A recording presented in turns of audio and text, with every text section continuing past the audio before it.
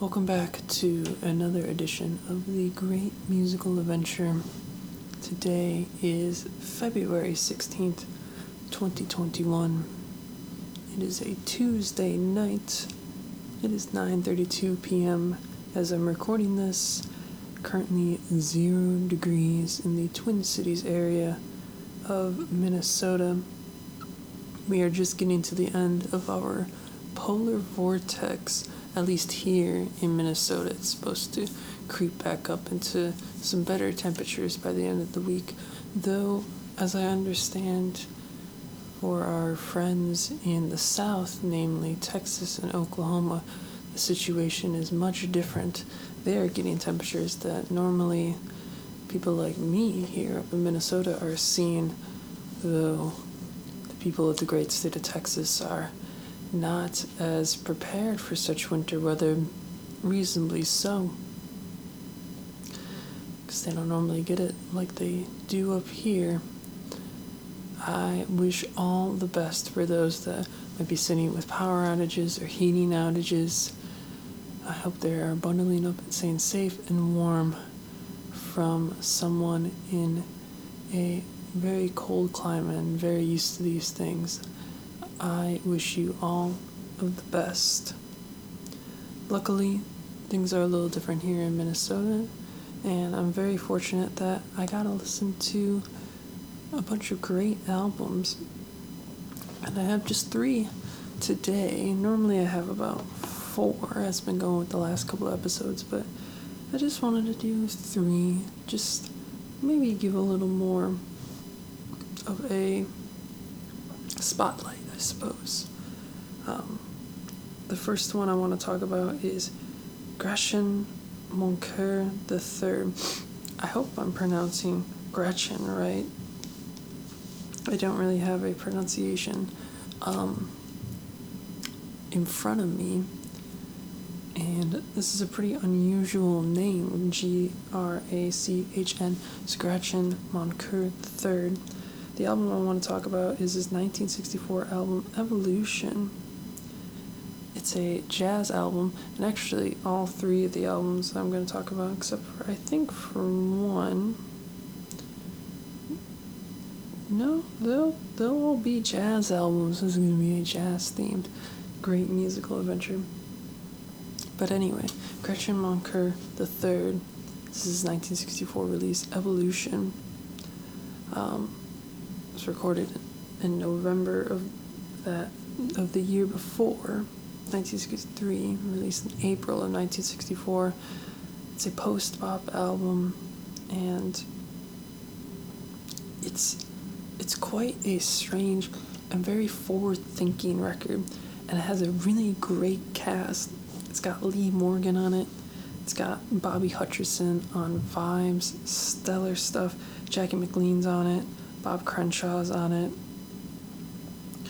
Yeah, one of the things that I love about jazz albums is that you can just go through the personnel and you can just pick out names of just legendary jazz musicians, and then you can go pick them out and start finding records in their own discography that are amazing. Like Lee Morgan stuff is classic. Bobby Hutcherson, obviously a classic. Jackie McLean too.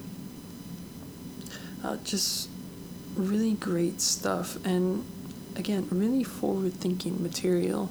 I think of the title track, Evolution, which is, I wouldn't necessarily call it drone, but it kind of has a very droning sort of a mystique, I guess. I don't want to call it muddled necessarily. Foggy might be the better term. It's a very foggy track, and the whole album, at least, well, this A side anyway, is kind of just steeped in this very mysterious, very complex suspense that's just really fun. And it's not something you often hear in a mid-60s post-bop record. Of course, on the B side, things get a little more traditional. The coaster is, the B side is still very fun. The coaster is fun. Monk in Wonderland is fun. Yeah, just, I was really blown away by this record, and I love it when I'm able to be really blown away by something. But yeah, check out Grachan Moncur III's Evolution. And the next one I want to talk about is actually because I heard the title Monk in Wonderland. That's obviously a tribute to Thelonious Monk. So I took a listen to a Thelonious Monk album I haven't heard before. It's Monk's Music from November 1957. It's technically about the Thelonious Monk septet. But it's got Thelonious in a little red wagon on the cover. He's got sunglasses on. And he looks amazing. It's a fantastic cover. I feel like a really fantastic cover that suits the album, really ups the ante for me. I don't know. I think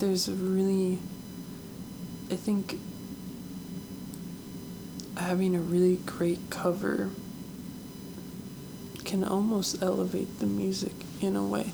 Not necessarily in the way that, it doesn't elevate the actual audio, obviously, but it's just a really nice addition to the listening experience. And I think having a really solid, graphic design or just a really, cool looking album cover, I think does wonders for lots of my favorite albums. I think I don't often have, I can't think of in my very, very favorites albums with covers that I don't at least sort of like. But anyway, Monk's Music, fantastic cover, and it's a pretty great record as well. It's rooted in very traditional hard bop jazz. It's got a pretty good selection of standards. Well, You Needn't and Ruby My Dear is on the A side. It starts out really with that because it's got a little 1-minute track at the beginning, Abide With Me, which is really fun. But it goes right into the standards. It's got another stellar all-star cast. You got Monk on piano, of course, but then you got Coleman Hawkins on tenor. Coltrane is on here as well. This is relatively early Coltrane, and I didn't think he stood out. You could tell, of course, when he's playing, but I didn't really think he stood out particularly. At least not even as much as Coleman Hawkins.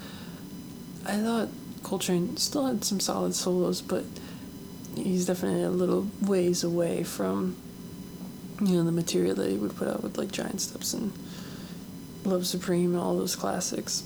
But he still plays very well. You got Wilbur Ware on bass, Art Blakey on the drums. Oh man, just the way that Art Blakey plays his drums, it's magnificent, truly. Just a treat for the ears. And it's a really fun record. It's really consistent, I think. And I don't think jazz albums, or at least the ones I end up gravitating towards, as I'm still a relatively new-ish jazz fan. I wouldn't say that I'm waiting in the classics, but maybe just 1 or 2 levels down where I'm really getting into the classics of some lesser-known jazz musicians like Grachan Moncur III. But yeah, this one is particularly consistent, I think. It's not super flashy. It doesn't particularly strike me all the way up until the last track, Crepuscule with Nelly, which I really enjoyed. But the rest of the album is it's really nice on the ears. I feel like I could put it on, and it's not particularly out there. It's quite accessible, but it's just a really nice record filled with some really top-of-the-line players, and that's all you can really ask sometimes. The last one I wanted to check out was another saxophonist, although he plays saxophone, and then he also plays flute and oboe. He tends to play the flute the most, kind of in his later career, but this is from Yusef Lateef, and it's Yusef Lateef's Detroit, latitude 4230, longitude 83. Kind of a long title, but I think most could probably shorten it with Yusef Lateef's Detroit. Released in June 1969, a kind of foray into jazz funk, I would say. It's not quite something like later career Donald Byrd or something, but there's still a lot of funk grooves going on here. It's kind of it feels like a 70s cop show or something. Just very to the nose and urban, I guess. Oh, urban is such a dorky word, but it definitely feels like a Mean Streets cop show type feel to it. And the funk grooves are, for the most part, great. They don't come across as necessarily cheesy as like cop show funk might sound like. It's often parody, I suppose, but this album is quite genuine, I think, with the funk grooves that it lays down, and for the most part they're just really fun and really nice to listen to.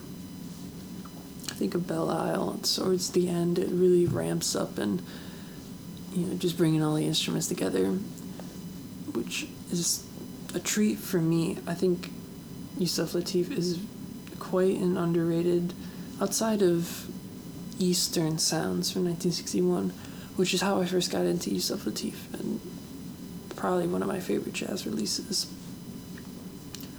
But I don't necessarily see much of his other works getting a lot of play or credit or big acclaim.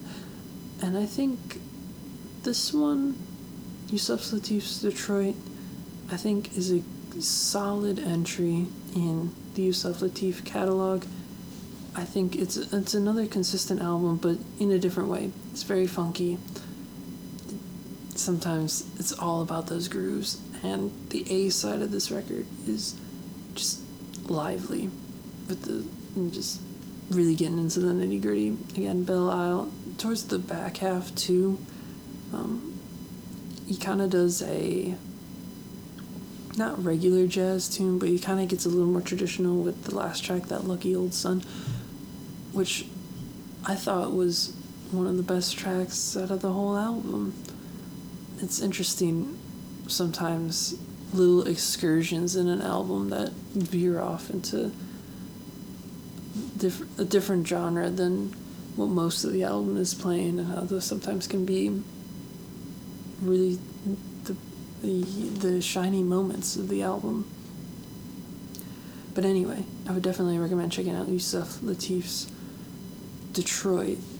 It's a fun album, like a lot of Yusef Lateef's work, including Eastern Sounds, and Blue Yusef Lateef too, to an extent. It's got some good tracks on it too.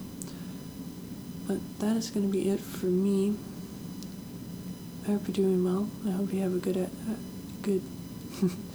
excuse me, I'm stuttering a little bit. I hope you have a good morning, good afternoon, good evening, or good night, as the Truman Show might put it. But anyways, I will see you next time here on The Great Musical Adventure.